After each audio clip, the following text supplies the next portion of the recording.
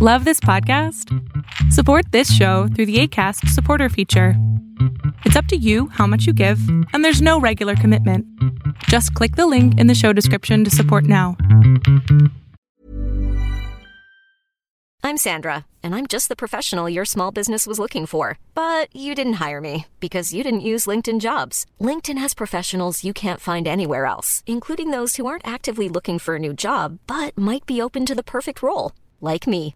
In a given month, over 70% of LinkedIn users don't visit other leading job sites. So if you're not looking on LinkedIn, you'll miss out on great candidates like Sandra. Start hiring professionals like a professional. Post your free job on linkedin.com/people today.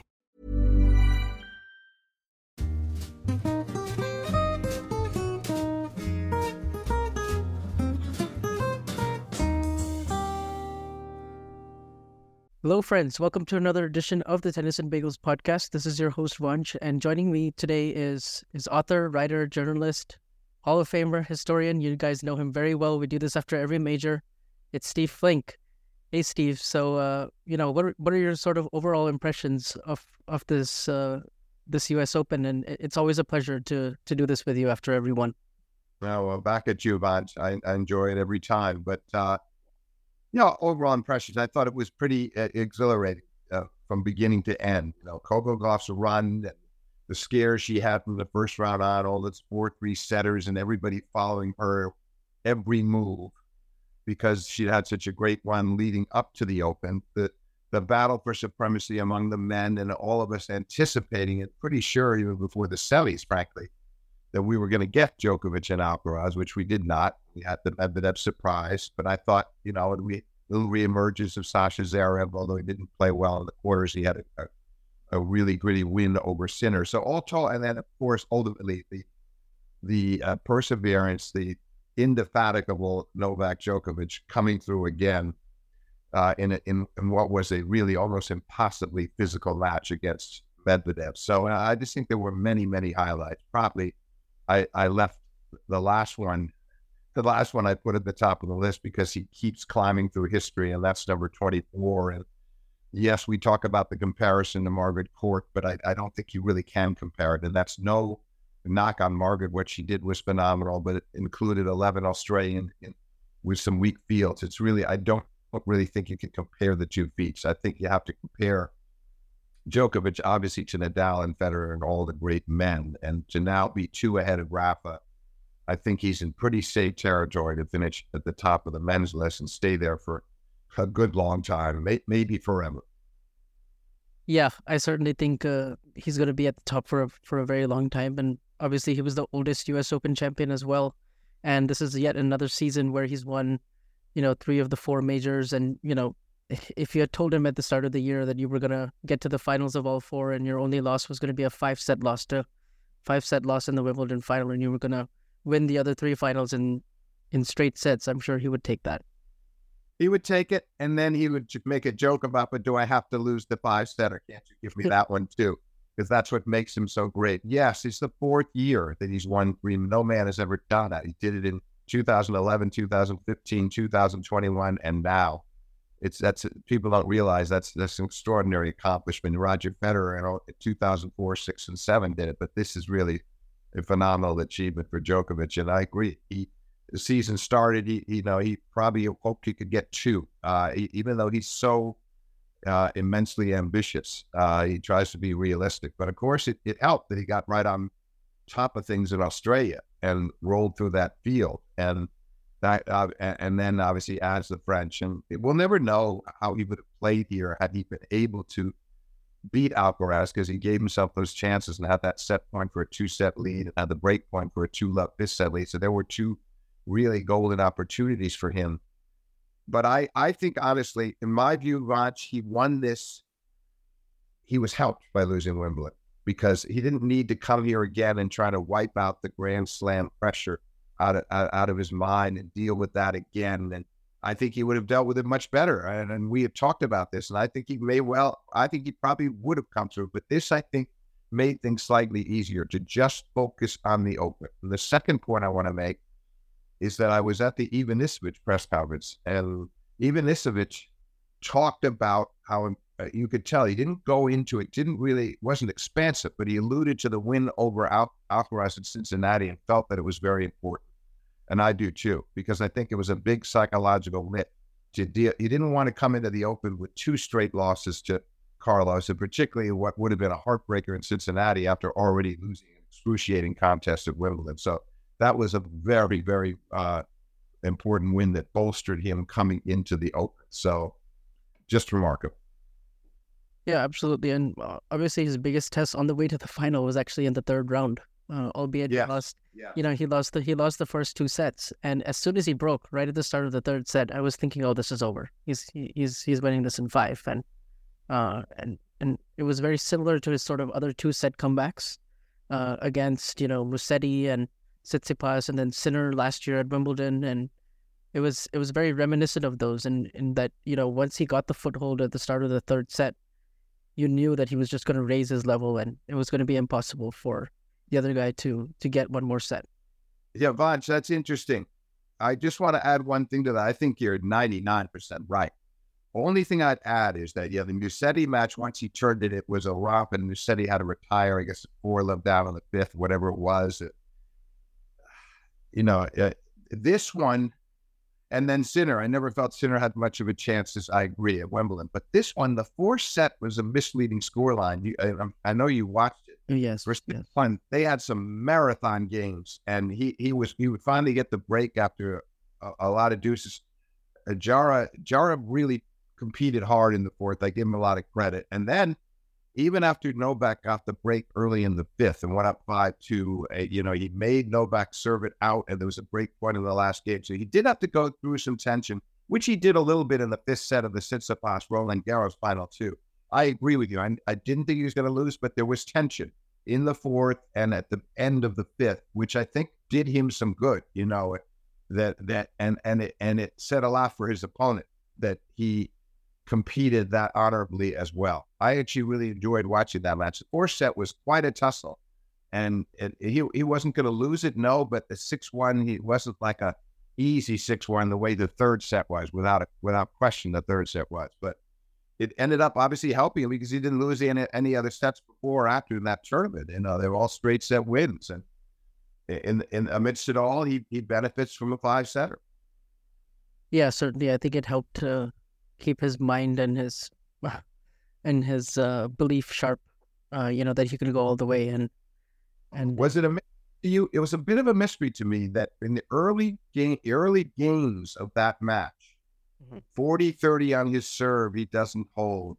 Break points in the next game, he doesn't break. Second serve game for his opponent, doesn't break. I felt like he dug a little hole for himself that it could have been very different. Not that it was going to be an easy match, because this guy really is terrific in the backcourt and shouldn't be the number 32 seed. He's a guy that should be in the top 20, in my view, playing like that. But yeah. I was a bit surprised that Novak didn't bear down better on the big points in the early stages, because that put him down a set, and then you give your opponent all that extra confidence, and he plays a great second set, and you can't get into it. And he just wasn't able to break him in those sets. That was really surprising. Then, of course, he started breaking left and right after that. But it surprised me the way he started, because he's usually very conscious of trying to build an early lead and making sure you get the first set, because he's now, he's got that .958 winning percentage, like 935 and 41 in these, after winning the first set. He knows how good he is after winning the first set. So it did surprise me that he dug that hole, and then that led to the difficulties in the second set. Yeah, certainly. That's a good point. It did surprise me as well, and I felt like he was missing some of that spark, just emotionally. Yeah, he was playing the good points. He wasn't emoting in the way that, you would see from him in order to grasp the momentum back, and that started to change later on. But I was surprised that it took him, the 2 sets that it did. That's a very good point. You could see, you almost wanted to see him get a little angry, because it's some kind of emotion. It didn't even have to be totally positive emotion, but something where he was rousing himself. And that wasn't happening in the first 2 sets. And you could see the looks on his mother's face and his entourage, and even Iswich, and they were all as befuddled as we were too. But as usual, when he has to step it up, he does. And that obviously that was a critical victory. Would have been immensely disappointing to foul in the third round of the Open to a player that he should beat. So good effort. Yep, good effort for sure. And then, in the quarters, I certainly thought Fritz came through his section very nicely, and it was setting up well. And obviously they'd played each other in Cincinnati, and it was pretty one-sided there. And I just felt like it's a really bad matchup for Taylor. And coming in, Novak already had the 7-0 head-to-head, and their only previous close matches were at the Australian Open when Djokovic had the abdominal injury, and then at the ATP Finals, of course, last year, a couple of hard-fought tiebreaks. Yes, and those are important to cite, Botch, because the one, especially the absolutely true about him being injured and he's in Australia, and he screamed out. They were playing with no fans by that point in Australia because of COVID, and I remember that they had that. He literally just screamed like you've never seen him. He was so relieved because I think he was afraid that was going to get away because of the injury, and then he had to deal with it the rest of the tournament, and he still won the title. But and then in the ATP Finals, you probably recall, he played that long match with Medvedev the day before in the round robin tiebreaker in the third that he really wanted to win. And I want to talk a little more about that later, because he said afterwards that Medvedev was one of his most important rivals. So he treated a supposedly meaningless round robin match as if it was a final. But I think was a bit still feeling the effects of that a little the next day, because he didn't play great against Fritz.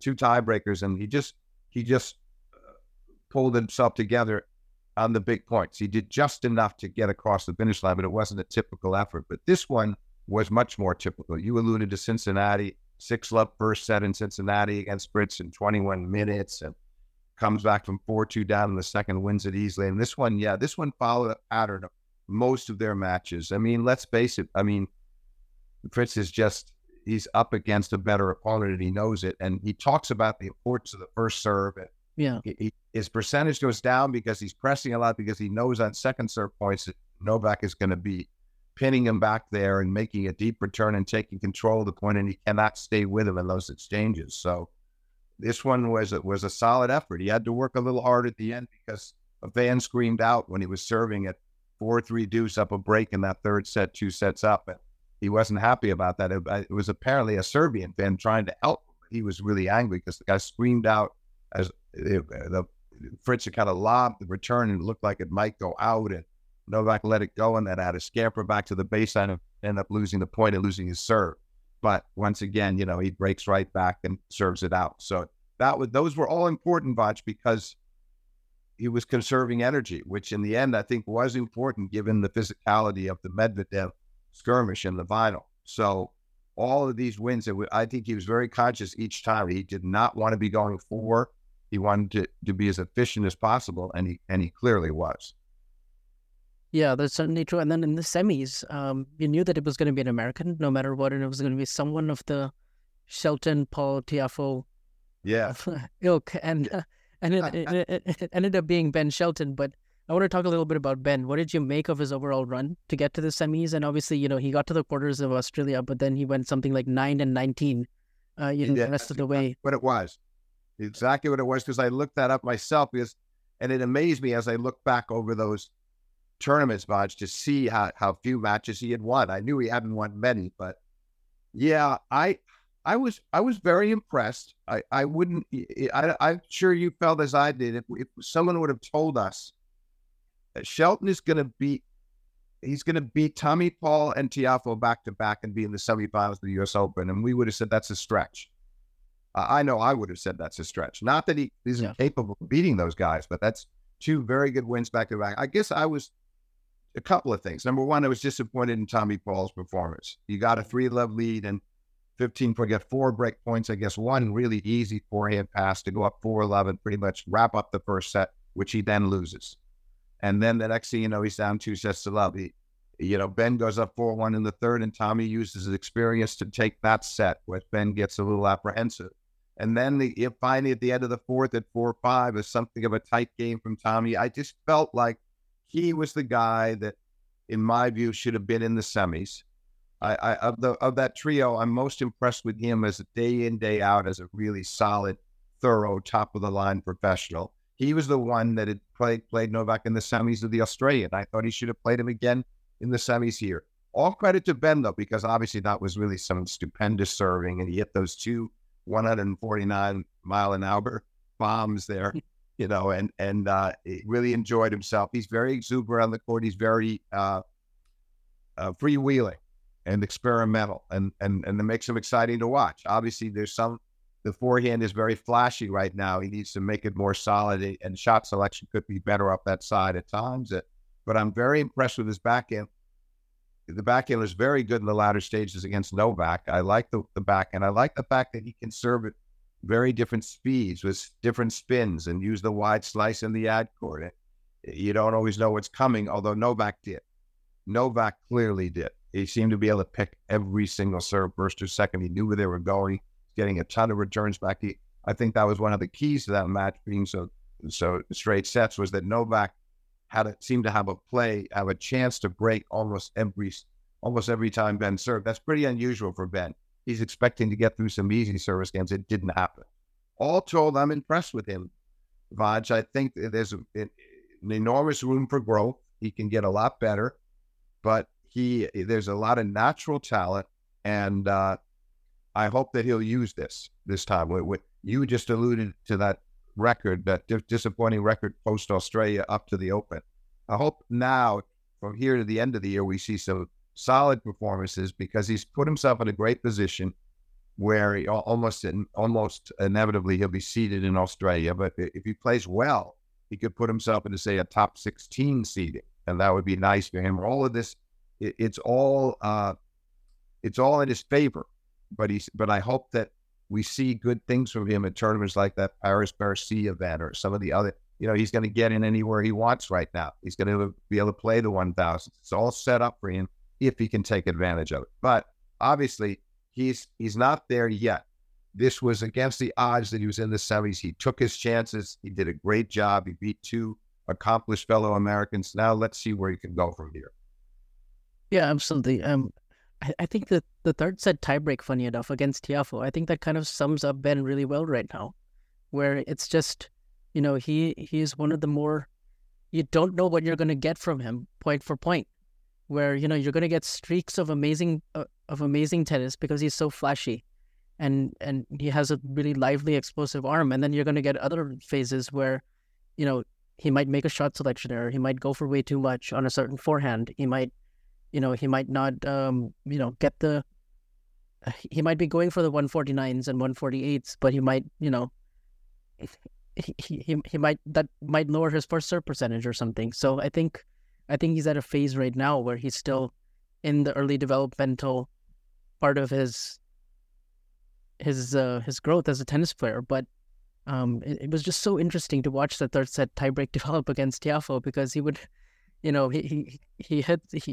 up 6-4 then in that time, right, and he does something to get there. But then afterwards, he throws in those two double faults, and then he hits that amazing forehand winner off of the Tiafoe second serve. And then where he's trying to get around it, where he's trying to get around it and not hit a backhand, and so he's going to have to hit a forehand perfectly on the line. That was ridiculous. But that you're right. That was symbolic. Definitely symbolic of Ben Shelton, the highs and the lows. You can't be two doubles from set point up, but he bails himself out from set point down. He also surprised me. Part of it was I felt that Novak was a bit tight at the end of the Shelton match, and the crowd was getting noisy, and it was making him a bit uneasy, and he hadn't served out the match with match point. He let him back in a bit after being 4-2. And now we go to the breaker, and it's typical Novak on his way to 5-1. And Ben won the next 3 points, and he did it by outplaying him from the baseline in some pretty good rallies, which, again, the backhand was terrific during that stretch. So he's definitely a good competitor, and with a lot of ability. And Novak had to play a really good point at 5-4 in that breaker, which he did, to come forward with a little drop volley, followed by a nice little finesse backhand volley that got behind Ben. But it's like, I admired that, because with or without a little bit of nerves from Djokovic, it was still that, Ben knew he could have been out of there. It would have been disappointing to him to lose, 3-2-2 or 3-2-3. And he made a go of it in the third. played that tiebreak pretty well considering how far down he was. But you're right. The one against Tiafoe. Now, I want to add this. I was critical of Tommy Paul. I'll be a bit critical of Francis as well, because he did not play a good first set at all. First set was not very competitive. And then, he gets back into it. And then obviously we know what a crushing blow it was to lose that tiebreak. But you're a veteran. You were a semifinals the year before. You're a top 10 player at this stage. You got to compete a bit better than he did in the fourth. He was so subdued. I mean, we talked about Novak being a little subdued in that third round match that went the 5-setter, but Francis is the guy that emotes all the time, plays off the crowds. I know he didn't feel he could get them totally behind him playing Ben, but he still could have had them a bit more in his palm at times if he displayed his usual enthusiasm. But he was not himself in that fourth set, and that made it a bit easier. And good job from Ben to close it out confidently. But I didn't like the way that Tiafoe competed. Your thoughts? Completely agree. Especially the fourth set, just how quickly that finished, and just the poor start in the first. I felt like Ben just took over that stage in a way that, I certainly expected he would match Tiafoe, or it would be a close kind of 50-50 tug of war, and it could go 5, because I just felt like they were going to have phases and lulls, and then really highs and lows, like we saw in that third set tiebreak. But the fact that Ben was just able to take over that stage the whole night, I think it was really something unusual. And I think, frankly, I think Tiafoe and Ben and all these Americans are pretty close with each other off the court. But when they actually go and face him, I think there's a dynamic there where, because Ben relishes the big stage, and he thrives in that atmosphere. He kind of overshadows the other guys, on the court with how he emotes and how he celebrates and things like that. And that's why I kind of wonder if some of that, irked Djokovic as well in that semifinal meeting that they had, because it's very common way of playing in like college tennis and celebrating and showing that enthusiasm that he does. But I wonder if Ben will start to scale it back a little bit now that he's on the pro tour, and he's learning, while still keeping what makes him pretty special and attractive to the crowds. I think he will, Vansh. I think he will. I think not totally out of choice, but out of necessity, because he seems like a nice kid. I don't think he wants to offend his opponents. I don't think he's trying to rub it in their face. That was acceptable in college tennis, so there were no issues there. That's how they did it. But I think he's learning, because I really had the impression Tommy Paul was not happy about it either. And Tommy's a pretty easygoing, laid-back guy. And so they'll probably have some discussions with him about it, because I think they all do get along okay off the court. And so, over time, that's going to change. I don't have any doubt about it. It wasn't going to happen here amidst all of the excitement and exhilaration of the U.S. Open. But I think as the months move on, as we head into next year, that we'll see a slightly different demeanor from Shelton without him having to just completely change his personality. That's not necessary. It's just modifications. Yeah, and I do like the healthy relationship that him and his father have. In terms of coach and dad, I think they're able to really separate the two things. And then, on the court, like, I don't think Brian is a guy who gives so much information to his player after every point, and he kind of just lets Ben be. And you can see that off the court as well, that he sometimes takes a step back, and then when it's necessary, he steps in. So I like the dynamic that they have, and I think that's going to serve Ben really well, because he seems to have a good head on his shoulders, and he takes losses well. Yeah, I noticed that. It's interesting you point that out, because I was sitting, a couple of the matches, our press seats kind of faced those seats where his father was. So I'd watch him go over to his father, and you could see the whole tone. And then sometimes I'd look at the tape later and hear what Brian was saying. And yeah, I think he's approaching it the right way. Don't overload him with information and try to get deeply tactical in 20 seconds. Just encourage him. And he's handling it well. And Ben will learn. I'm sure Ben has heard a lot of this feedback about his behavior, and I'm sure he'll take it to heart. I'm sure he'll discuss it with his father, who, again, I'm sure his father will explain to him what things were like for him on the tour, what he's observed about the tour today, and give him some good advice as well. It'll sort itself out. I think he's going to end up being popular with both the fans and his fellow players. Mm-hmm. I guess I'm cautiously optimistic when it comes to his potential, because I feel like another player that he reminds me a little bit of. I mean, they're obviously very different in many ways as well, because Ben has, I think Ben has a better head on his shoulders, and I think he has a bigger serve, but he reminds me a little bit of Denis Shapovalov when he was first coming up in 2017, and he beat Rafa in Montreal on that run at the U.S. Open. And, it's something about the highs and lows. And of course, both them being lefty and the similar type of way that they construct points when they're at their best. It's a little reminiscent of that. It is. You're right. I think back to that nice patch he had off the back end toward the end of the Djokovic match, and actually Chiappo as well. There were stages where his back end was very good. And I'm a little more encouraged about him. But obviously, you just never know. I mean, Djokovic played Shapovalov in the semifinals of Wimbledon a couple of years ago. He went up to him in the locker room and said, I think he honestly believed that Denis was destined to win some big prizes, and it has been a downhill slide since then. I get your point, and we need to proceed with caution when it comes to Ben, but I'm a little more hopeful. I'm hopeful that he's not going to turn into a Denis. Yeah, I feel the same. And then, okay, I guess before we start talking about the final, we can talk a little bit about Medvedev and Alcaraz, because for Daniil, I was struggling to kind of gauge during the tournament where his form is actually at, because I saw a lot of issues with his second serve, all throughout the tournament, and I was just waiting for that shot to click a little bit more, because I saw him. I was on the grounds in Cincinnati watching him practice that second serve, every day, and he was working really hard to try to get that shot down when, and it's still, he still never really had it all the way through. But he had those comeback wins against De Minaur, and then in all three sets, he was down a break against Rublev in that sweltering heat.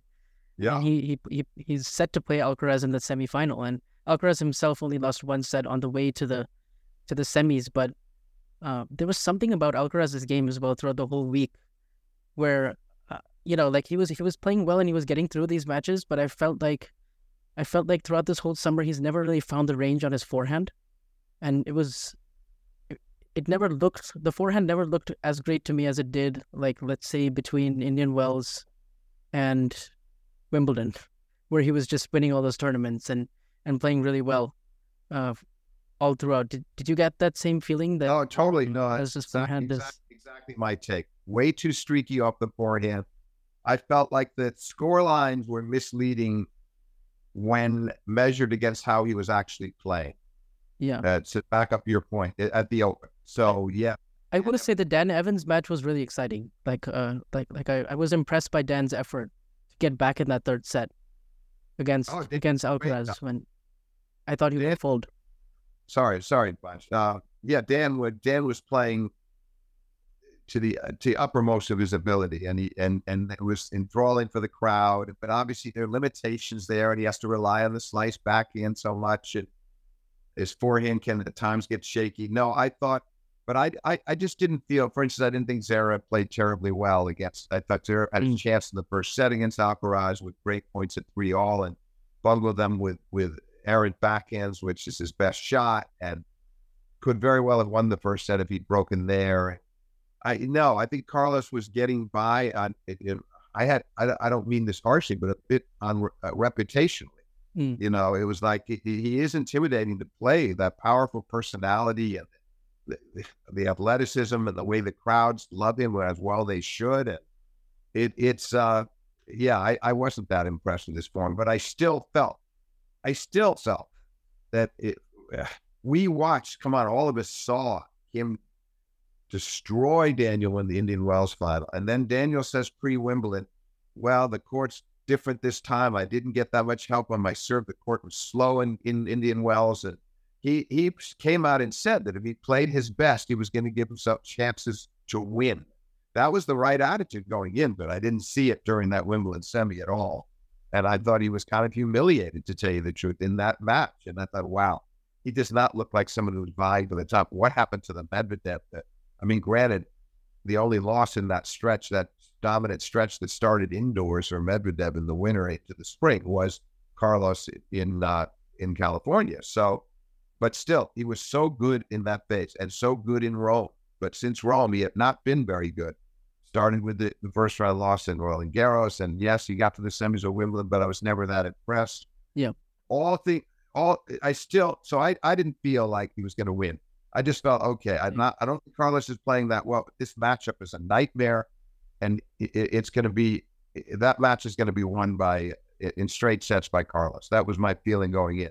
So I really have to say, I sat there kind of stunned and impressed at the same time by what Medvedev was doing, because not only did he put the brick wall back up, which I didn't see in the previous matches with Carlos. I don't think he relied enough on his usual formula, saying, okay, 20 shots, 30 shots, how many do you want to play? Every one of mine is coming back deep.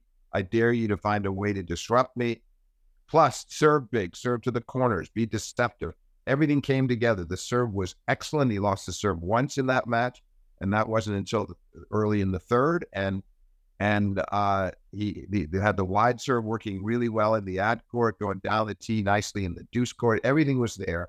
And the forehand was so penetrating without missing it much. So I think he definitely caught. Carlos later alluded to that forehand, how surprised he was by it. I think that was one of the keys, steady as can be, but aggressive, controlled aggression. So I thought it was amazing. But I will say, Vansh, that I didn't understand Carlos's second set collapse. I mean, you lose a tiebreaker first, on serve all the way into the breaker. You had a couple of chances early to break, couldn't convert, fair enough. But then from 3-all in the breaker, I think he's a little hard on himself. I don't think all of those points were his fault. He missed a volley that he would normally make, but and he goes down 5-3 with that. I can see why he's disappointed, because you fought hard and you wanted to be up a set, but usually he's so good at digging in again after losing a tight set, and just you feel like, okay, he's going to make this guy start all over. And I expected a really good second set, win or lose, from Carlos. We didn't get that. 6-1 and broken a couple of times and just looking lost out there. And Daniel just put his foot on the accelerator and sensed it, saw it, and took full advantage of it. And before so he just coasted to the 2-set lead. And in the end, that was catastrophic for Alcaraz, because although he revived in the third and got that break to go up 3-1 in the third and rode it out, he put himself in a very serious bind by being down 2 sets. He hasn't made a 2-set comeback he hasn't come back in 2 sets down yet. Yeah. I'm sure he will in his career, but it's a very hard way to win a match. And second set to me was actually the key to the contest. What do you think? Yeah, I think it just fell apart in his mind when he was, strangely enough, at 3-all, like Daniel double faults. And then at 3-all, he misses that backhand drop shot inside out. And he misses that in the net. And it's very strange that you see him miss a drop shot by that much and make that kind of a decision. Normally, he's so, he wins a high percentage of those drop shot points. And I felt like in that moment, he lost his mind a little bit. Then he missed the volley, and then he just carried over to the second set. I think that was the most disappointing thing about his performance is the carryover, and he wasn't able to kind of reset. And I think he was just startled and puzzled and as shocked as we are, because I think he expected, quite frankly, himself to win that match, and he went in as a favorite, and I felt like that was playing on his mind a little bit, and he didn't quite have the answers to come back. And I also just think, his tactics of the serve and volley and the serve +1 and the ways he was toying with Medvedev in Indian Wells and Miami, it just wasn't working to as great of effect, because I felt like Daniel was returning a lot better. He was taking a few steps to his right and anticipating the wide serve better on the deuce. And I don't think Alcaraz hit his spots nearly as well as he did at Wimbledon and at Indian Wells. So I think that was probably part of the reason. I think he still had quite a bit of success doing the serve and volley, but it just failed him in certain key moments. And I think especially on the court side, a few too many times he did it on the ad side. I understand doing it on the deuce side, but there were just many times on the ad side where Daniel was just very ready for it. And I feel like it caught up to him. He also moved it around a lot in the deuce court. I didn't quite understand that. Why? I don't care if Daniel let him move a little bit a couple of steps over, but I still think you get it really short and wide. From that far back, Daniel's in trouble, even if he's just not going to make that many of those. I didn't quite understand the location of some of those first serves on the serve and volley from Carlos in the deuce court. And you're right, in the ad court, you got to be very selective about doing it over there. So yeah, he maybe a little too much in that game that put him down 4-2 in the fourth. And that was critical. Give all credit to Medvedev, though, in the sense that he fought up the 3 break points early. He could have gone down a break in the fourth. That he was very tough in that corner. And then how he persisted in that long 7-deuce game to finally get the break and go up 4-2. Then, of course, he reverted a little bit to the schizophrenic Medvedev. He served out the match. That was, there were some strange moves there and going for that 126 mile an hour second serve. He did some weird things, but he still managed to hold on. And I frankly think he deserved the win. He had outplayed Carlos, but had he blown that game, Vansh, I'm not so sure the whole match might not. I'm not so sure he wouldn't have gone down in 5. That was a very dangerous moment for him. Yeah, you're right. And especially the 1-0 game, the way he saved those 3 break points, because Alcaraz missed a lot, but then the way he was able to, the backhand volley, for instance, that was really impressive. And then the 125 mile per hour second serve into the body. So those 3 points. Yeah. Oh, yeah. Very gutsy. I thought were very gutsy. Yeah. That was the right time, too. I liked it there. I thought that was the right time to roll the dice a bit. And, he had another 122 mile an hour second serve that won him a big point. He was thinking clearly most of the match until he served for the match, and he got a little bit frenzied there. But he saved those break points beautifully, and then finally gets the break for 4-2. No, it was a good 4-set, because by then Carlos had the crowd, almost entirely on his side, and they were thirsting for a 5th set. There's nothing they would have liked more, and Daniel was getting a bit perturbed about it all, but in the end, it was a stunning performance and the best match he's played in a long, long time. One that will still help him despite losing the final. I think Daniel needed a win like that over Carlos after everything that had gone on post-Rome. So, he'll probably finish the year pretty well. I suspect we'll see some good showings from him from now through the year-end championships. And then he can, we'll see what he does next year. But I'm expecting a pretty good year out of Medvedev in 2024. Yeah, I think at times this year, it's still tough to know like what to expect from Daniil week to week. Like I still find him one of the more enigmatic top 10 players, even though he's won as much as he has, and he's had an illustrious career, especially on hard courts. It's just kind of tough to know where he's gonna go, because he has that amazing run at the start of the year and he wins those 5 titles, and then he doesn't really cash in on it at the French Open, and then his lead-in tournaments weren't great coming in here as well, and then things could have gone differently, or spiraled in a way against. I wasn't very impressed when he played O'Connell and when he played Baez and those few early rounds, and so I was very pleasantly surprised by this win over Alcaraz. Yeah.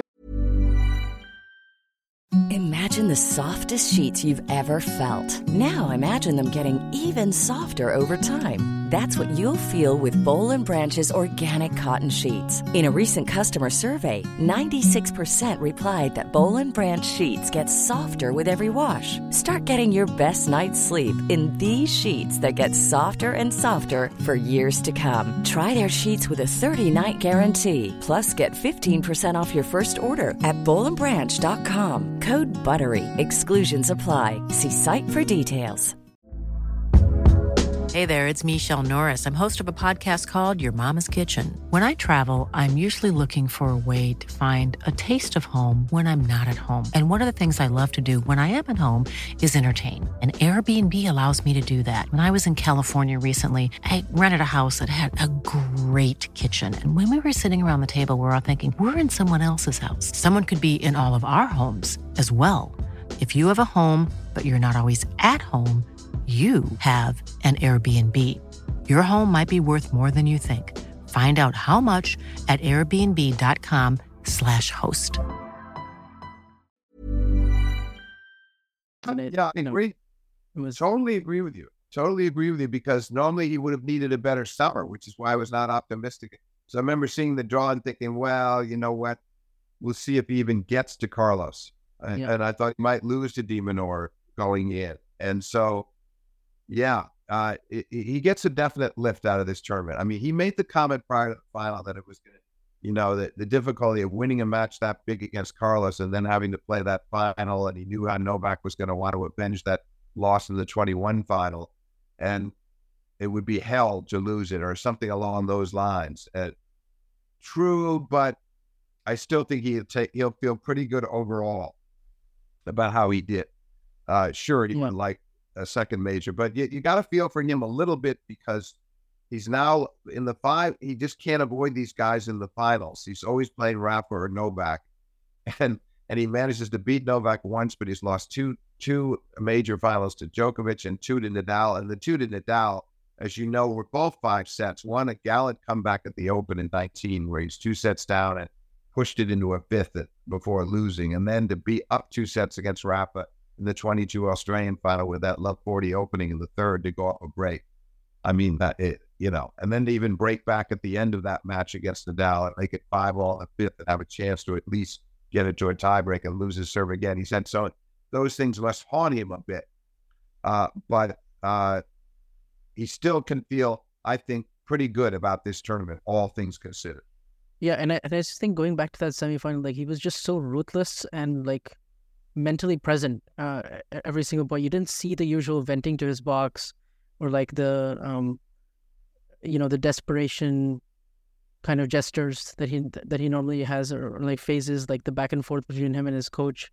I felt like he was just locked in for every point and so focused in a way that I haven't seen 3 out of 5 sets against that big of a scalp. At the end of these majors, like I think it might be his most impressive major performance. Like, he's obviously had some blowouts and he's had some great wins along the way, but I was just so impressed by this one. I put it right up there. I agree with you. I put it right up there because I felt like I just felt like in that 21 final with Novak, it was a very, very tightly wound Djokovic. He just was not really himself, and all credit to Daniel for exploiting it. But this was different. This had a different feel to it. You're so right about the mental, the outlook and the mental toughness and the bearing down and not needing to look at his court. It was all there. He did a great job. Didn't panic when the third set got away, and also made sure that Carlos had another love 30 there. He could have lost the serve a second time. Didn't allow that to happen. So he came into fourth feeling like he could do it, which did happen. And yeah, it was one of the best performances of his career, to be sure. And we'll see where it leads, post Open. Yeah, for sure. And then on Alcaraz's side as well, I thought his press conference was very mature afterwards. In a way, like, I think he was maybe a little over harshly critical of himself, but I feel like his overall sentiment was really good, and I feel like that's the kind of attitude that shows why he's such a fast learner in a way, and how he was able to figure out grass so quickly. And I sense that during the indoor season, we'll see much better results from him, just because I think he'll be so determined after this. Yes, I think so. I mean, I don't think he's going to be in the doldrums. He has a very positive outlook. He's very good at dealing with losses. We saw that. I mean, Roland Garros to Wimbledon, to recover as well as he did there and win at Queens and win Wimbledon after, that severe cramping in against Novak and Roland Garros. So yeah, I think so. I think he's going to do well. I hope he doesn't overplay, but he'll be eager. He takes all these tournaments seriously, despite the fact that he didn't win one over the summer. I don't think it was that he was taking those tournaments lightly. I just don't think he found his game. You said he didn't find his range off the forehand. I completely agree with that. It was never really fully there in Canada, Cincinnati, or the Open. So, I expect some good things from him. But it'll be interesting to see if he wants to make it a big goal to hold on to the year-end number 1 ranking and do that for 2 years in a row. And it'll be tight now as Djokovic is in the lead, and that might be one of his a motivational factor for Carlos to try to conclude the year at the top. But you certainly don't want to see anything happen to him like we saw last autumn, which was bad luck. But to get hurt against Rune in Paris, to miss the year-end championships and Davis Cup, to miss, then hurt again and missing the Australian Open at the start of this year. Those are the things he wants to avoid. And there was taping on his leg at the Open. You saw that. Yeah. That was obviously precautionary because we didn't get a trainer or any sense of pain from him. But it concerns me about how that could act up at any time. That seems to be a weak spot in his body.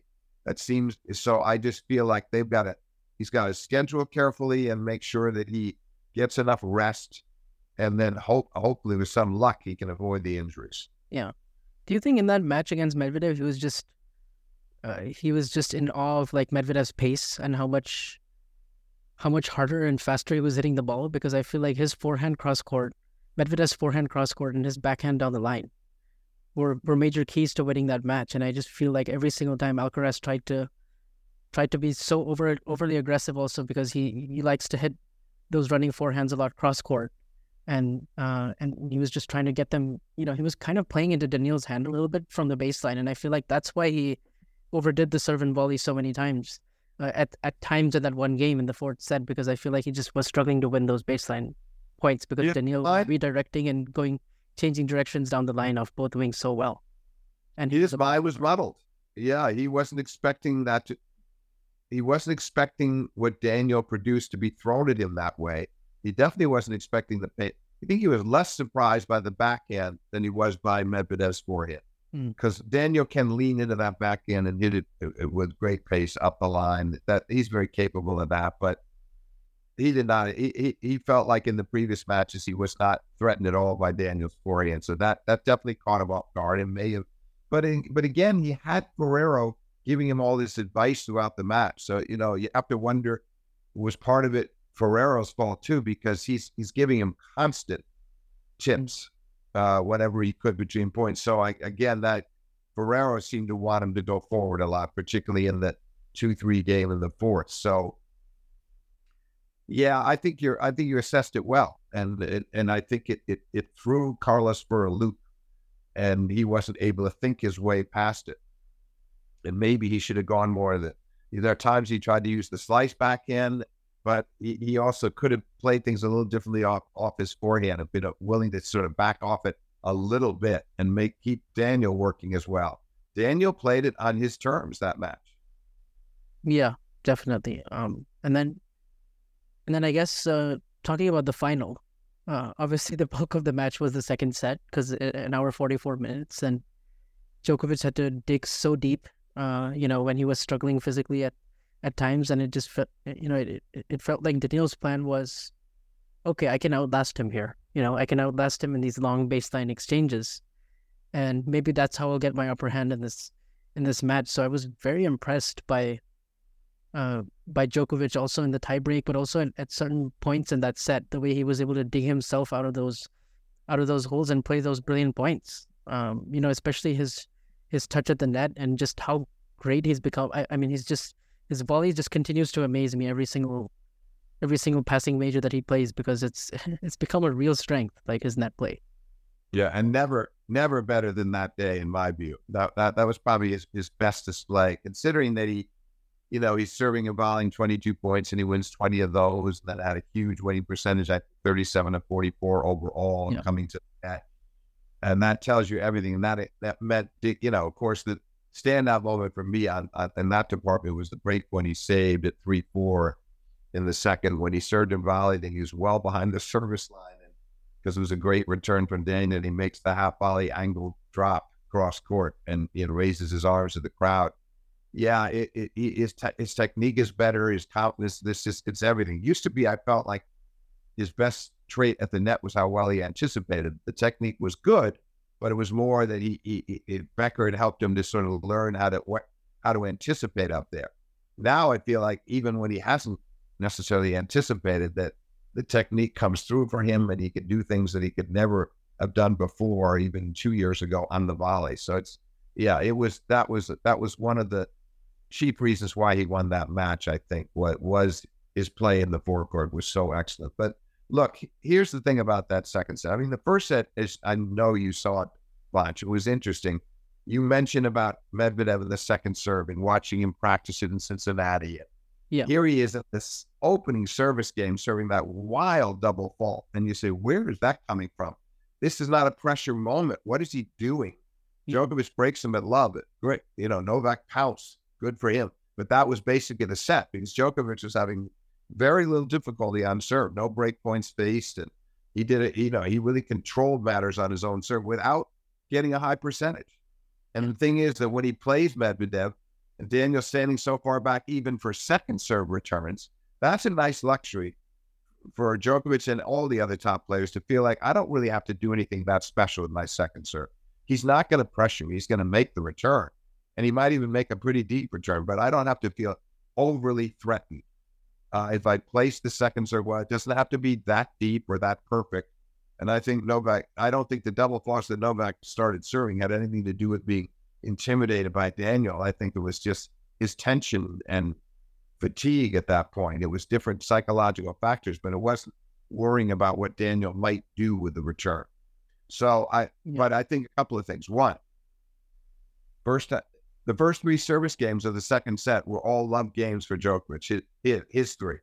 Daniel was really struggling, as I know you noticed.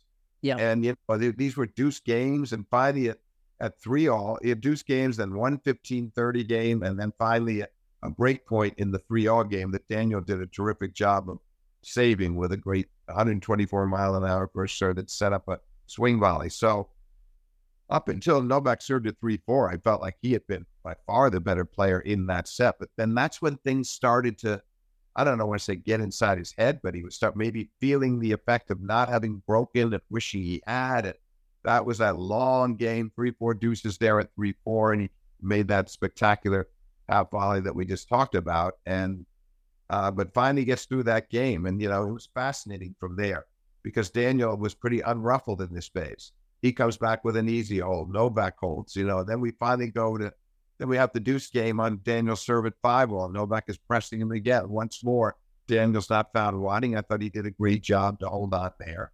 Yeah. So we go to that 5-6 game, and then I want to discuss with you about the set point because Novak serve, there was the ad court serve and volley. And I thought the serve was perfectly placed on the tee. So Daniel obviously anticipated it well enough because he made a decent return, not a great return, but Novak is playing the serve and volley, angles the backhand volley cross court, but not quite as much as he wanted. A little more angle might have been over because Daniel's so far back, but it does pull Daniel off the court. And obviously McEnroe, I heard later, wasn't listening to it at the time, but I heard it on my DVR later when I got home. And he was very critical of Daniel, as were others that I know, for not going down the line. It seemed like there was a lot of space available down the line. But my feeling is we'll never know whether Novak might, if he'd sensed that Daniel was going to go down the line, he would have been starting to edge over to that side. And secondly, no, he just stayed home because he did think he outwitted him. He obviously thought Daniel would go across court or hoped he would. And then he makes the volley to the open court. He did smile as he walked back to the baseline. That's because he knew, yes, there was a chance that Daniel might have ripped one down the line. He's going over the higher part of the net if he tries that. He's off the court. It wasn't a simple passing shot in my view, given where Daniel was standing, just edging outside the alley. Your thoughts? Yeah, I've been thinking about this a lot. Like, I think part of it is also like Daniil hits those cross court a lot. Like most of the time, he prefers the cross court over the down the line. Yeah. And why not? Because it's a higher percentage play. Like you were saying, it's down the line is the higher part of the net. It's just more difficult, more difficult to go there. And I think he thought that Novak was going to cover it, so he tried to go cross court. The problem is that he kind of hit it right at Djokovic, and Djokovic just had to stay home basically, and then just use his good reflexes. But I feel like Djokovic also does his homework and he knows the patterns of his opponents. And so I think he would have known that Daniil would want to go cross there. And so he smartly stayed home. And yeah, exactly. Well, I think we're in a court. We're in a court. I'm just saying I wouldn't be as critical as McEnroe was of Daniel. I don't think it was so simple at that spur of the moment. The volley's low and angled off the court. You don't have a lot of time to think. You got to make it. I think if it was like an Andy Murray in that situation, I think he would have lobbed him. But that's, and I think some other players would have gone for the lob. But that's, that's not a very high percentage play. either. No, listen, it took guts for Djokovic to go in on that point. He obviously made it. Look, this is what I'm going to do, and he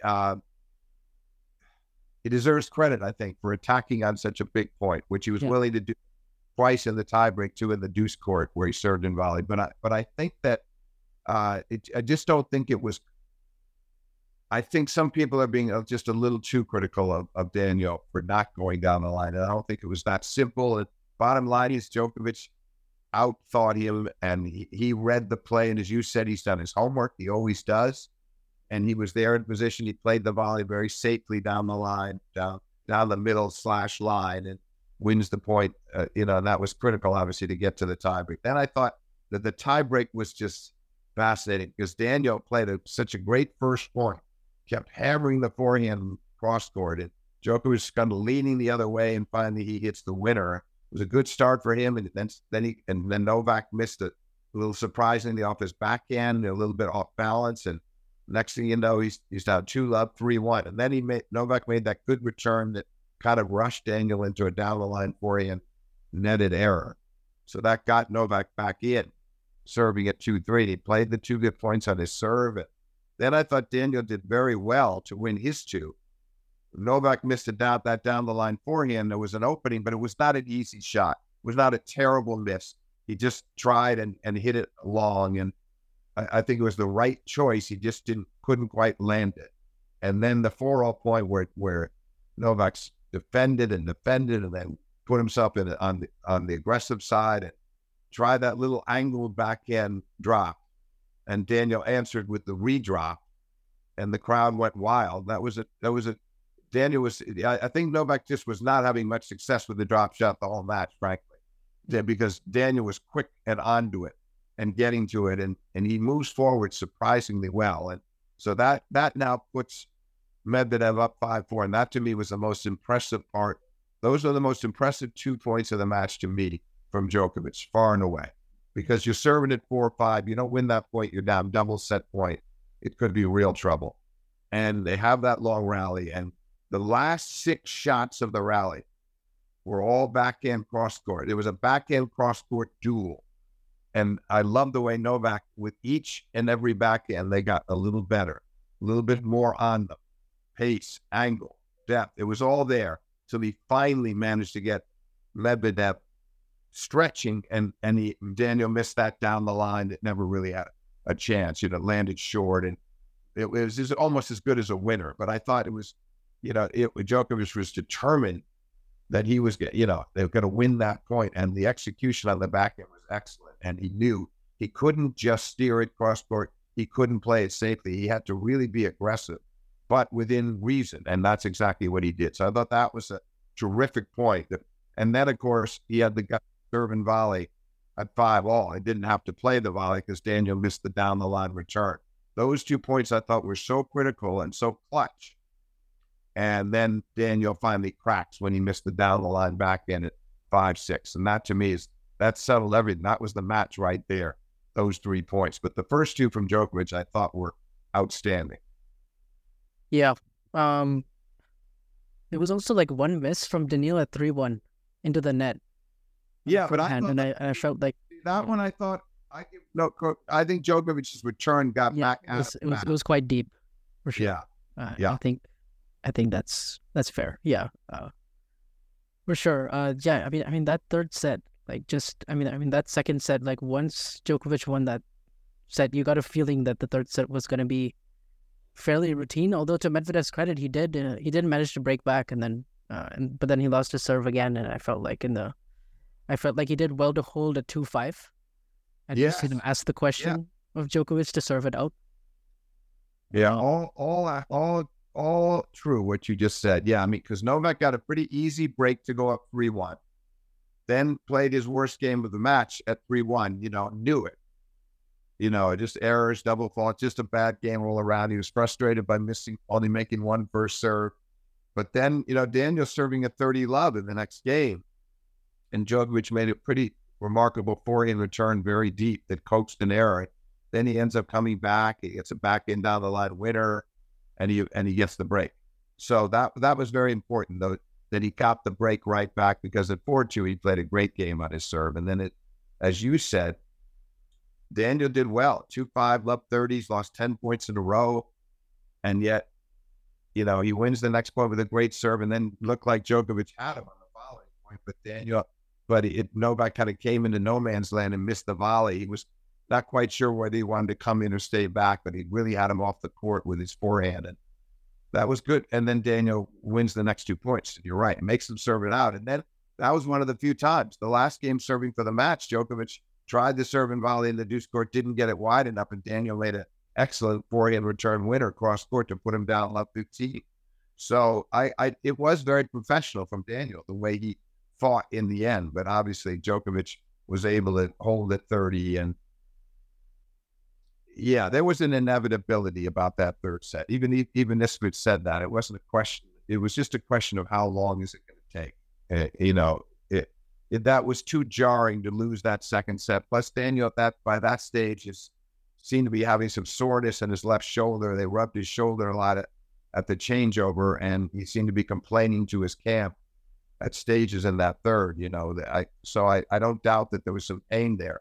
So you take all of that, and most notably the pain of losing the second set, and knowing that you're going to have to win 3 sets from that stage of the match against Novak.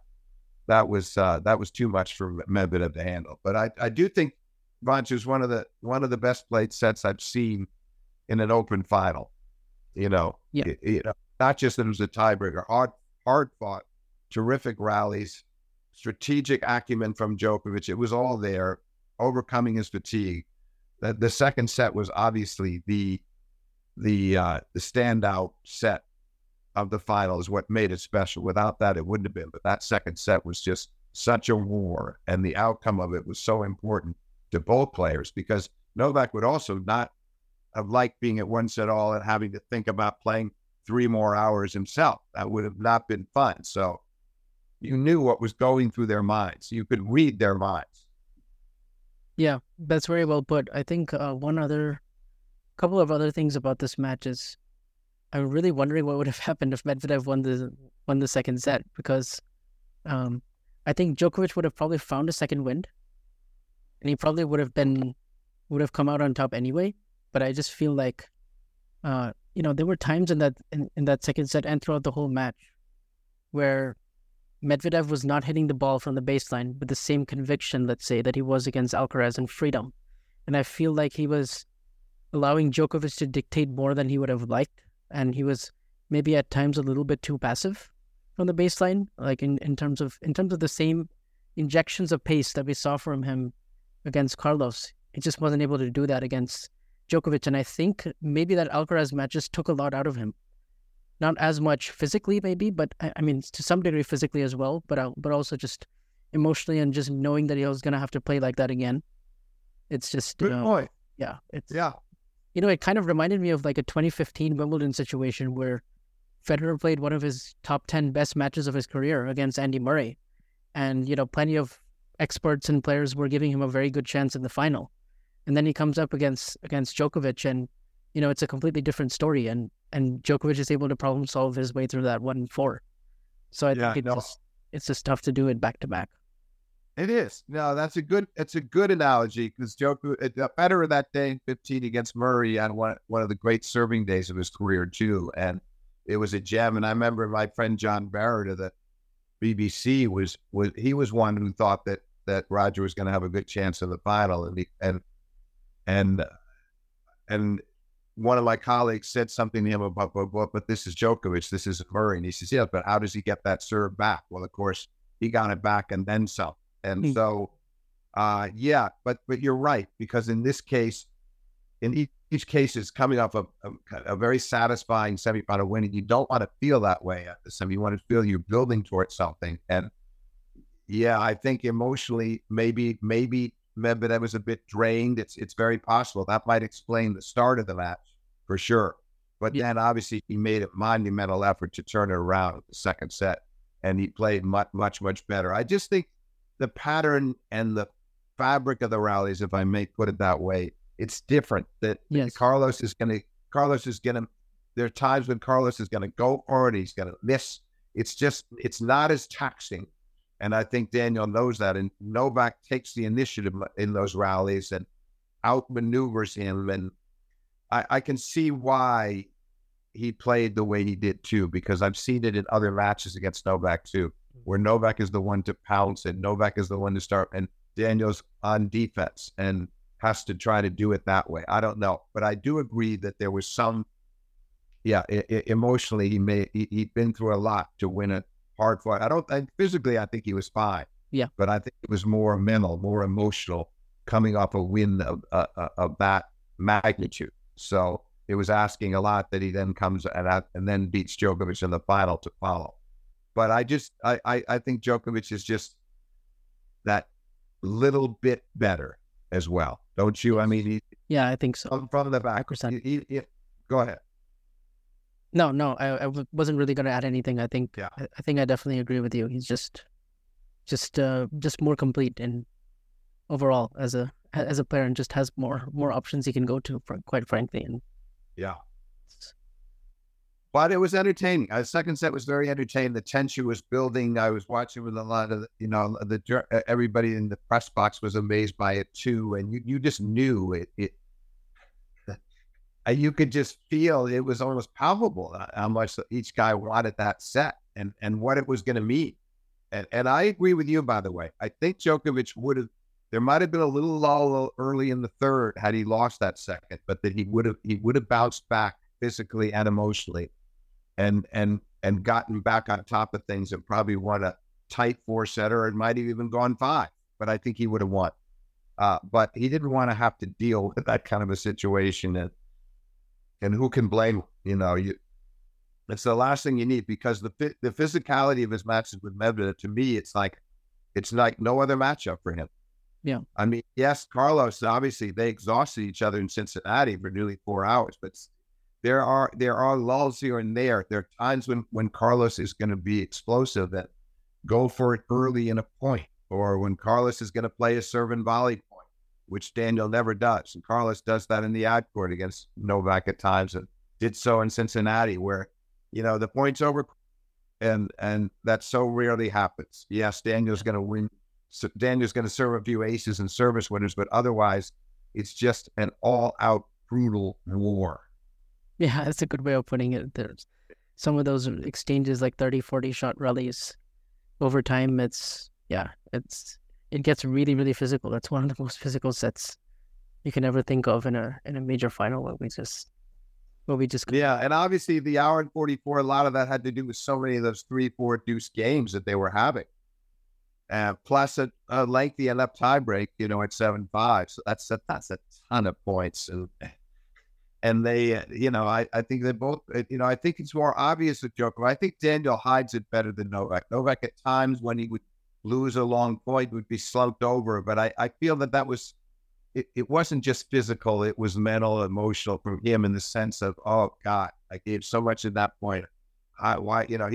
He's more expressive. But I think Daniel is feeling it more than we know after some of the long points. He's just in a lower key. Yeah.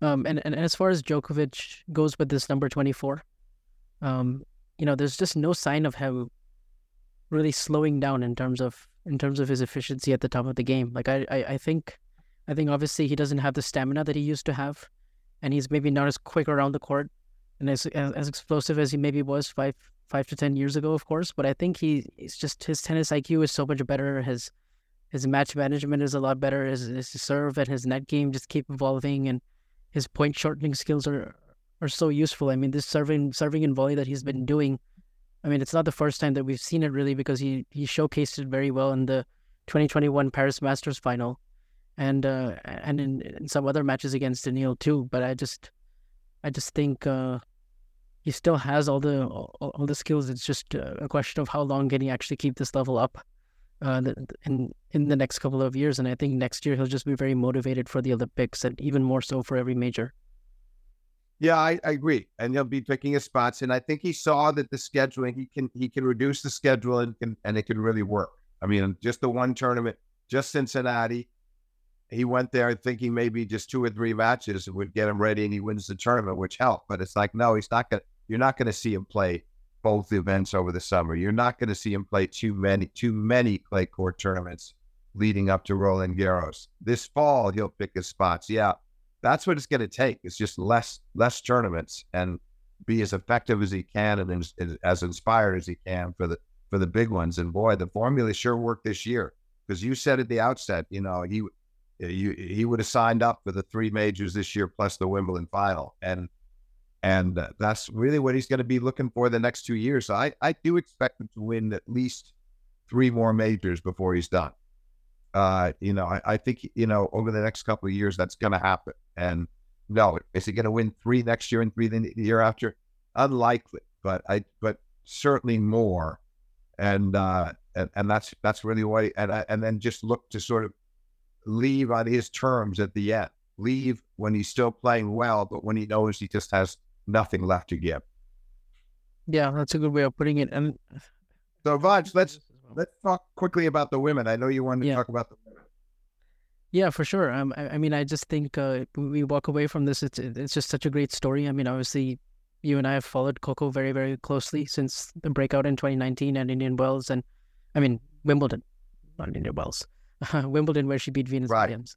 In the first round there, and then ever since then, and then we had the pandemic, and then we had a period of sort of, I guess you could say, stagnation. Really, I don't know if that's too harsh of a word, but really from the French Open all the way till the Wimbledon French Open final in 2022, all the way till the Wimbledon first round loss against Kenin, and then of course things start to change as she brings on Brad Gilbert to already Parariba she had before Wimbledon, but then they go on this 18-1 run together, and she wins DC and a tough 3-set loss to Pegula and the Porters in Canada, and then wins Cincinnati, and then beating Swiatek along the way, which I thought was really big. And then also at the U.S. Open, this impressive display of 4 3-set matches that she had to win, along with obviously everything that was on the line in the final against Sabalenka, and the way she was just able to use her speed and defense and win that match. I mean, it was just incredible to watch, and obviously the maturity that she has for a 19-year-old. I mean, it was just so impressive. Yeah, you sized it up well, because look, there's 4 3-set matches, 3 comebacks from a set down. She was very gritty, a lot of gumption. Didn't necessarily play as well as she did perhaps at times in Washington or Cincinnati, but there was so much more pressure. Yeah. But look, just quickly, I think it's no accident that this happened under Gilbert. You think back to 20 years ago when he started with Andy Roddick, and they started at Queen's Club right before Wimbledon, and he saves a match point against Agassi, wins the tournament, semis of Wimbledon, loses to a top-of-the-line Federer, and next thing you know, he's won 5 out of 7 tournaments, including the U.S. Open, where he saved a match point against Nalbandian in the semis. So, I mean, we started with Agassi in 94 and had great success with him immediately too, and Andre won the U.S. Open unseeded. So there's just something about his psyche and his mentality and his outlook and his positivity. It's just all there. And so I think Coco has really benefited. Yes, she got a little bit annoyed a few times and thought Brad was talking too much during the matches, but they'll sort that out. And I'm sure he's going to say to her, look, you take as much as you want. I'm going to say what I think I need to say, and you absorb what you want, but I'm here to help you. And she knows that. And I just thought that was very impressive in the final. Sabalenka hit her off the court in the first set. You touched on the chief reason why she came through, because the speed. Once she held from 15-40 in the second for opening game second set, and she served a couple of doubles, and it was not looking good. Getting out of that game, she seemed to get faster and faster. There just seemed to be no ball that Sabalenka could get out of her reach. And so then naturally Sabalenka starts pressing some too. But Coco, the court coverage was just astounding over the last 2 sets. And the next thing you know, from nearly getting broken at the start of the second, she's up 4-1, and she wins that 6-3, and then she gets a 4-love lead in the third. And even though Sabalenka won the next 2 games, you felt like Coco would close her, and she did just that. So I thought it was a great tournament, but I think she set the stage for some big things in the years ahead. This puts her to 3 in the world, and I think she'll maybe she can. I don't think she'll finish the year number 1, but I think next year she's got a shot at number 1. And this was a major turnaround in her career, and I think she's going to be great for the game. Still needs more work on the forehand, There were times when the forehand a little shaky, like in the semifinals. But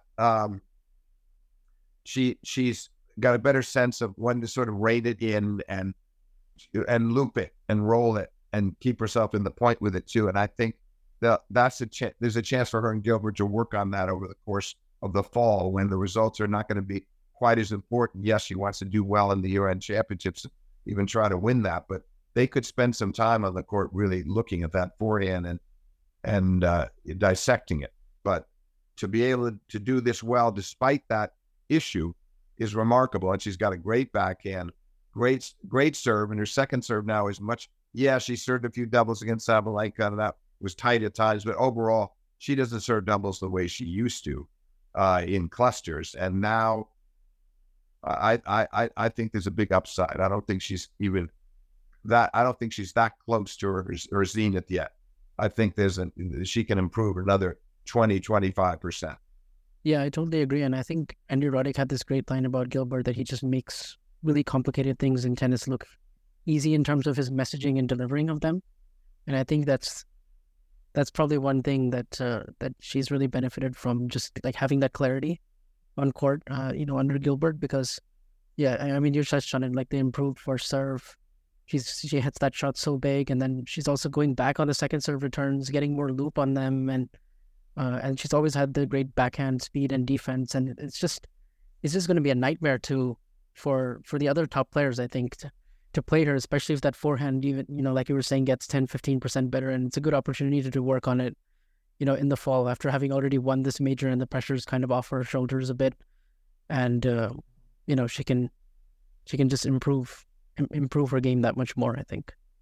Well, listen, Vansh, it's been a lot of fun as always. We could probably talk for 3 or 4 hours. I've enjoyed this immensely, and I enjoyed the Open a lot, and I know you did as well. And we're both going to be a little down in the dumps to have to wait all the way to Australia for another major. Yeah, certainly. It's always a pleasure, Steve. It's one of the highlights of my day every single time we do this after every major. So I already look forward to the next one. Yeah. Same here, Vansh. Thanks again for having me. Yeah. Thanks a lot, Steve.